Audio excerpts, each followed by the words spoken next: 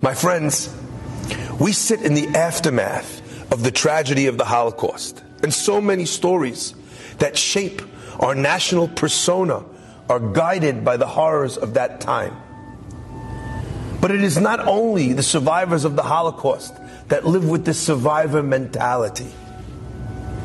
It is the survivors of many Holocausts, of many difficulties. Bechol dor vador omdim alenu lechalotenu. In every generation and in every country, something has happened. And some Jewish mother or some Jewish father has had to tell their children, Bleib Ayid, and maybe not in Yiddish or in German, maybe in Arabic, or maybe in Aramaic, or maybe in ancient Hebrew. They begged their children to stay the course.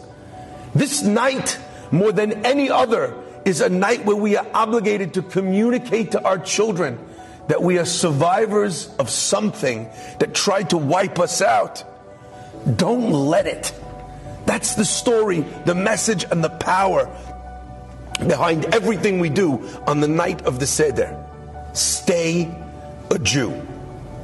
Those words are very profound for someone who sits on the precipice of walking away, of marrying out, of cutting Judaism out of their life.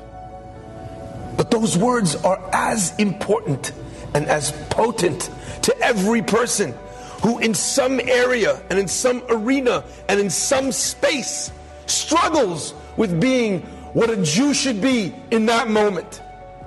When you struggle with your honesty, hear the sound, stay a Jew. When you struggle with your midot, hear the sound, stay a Jew, stay the course. It is those words that we are putting, whispering, roaring in the ears of our children.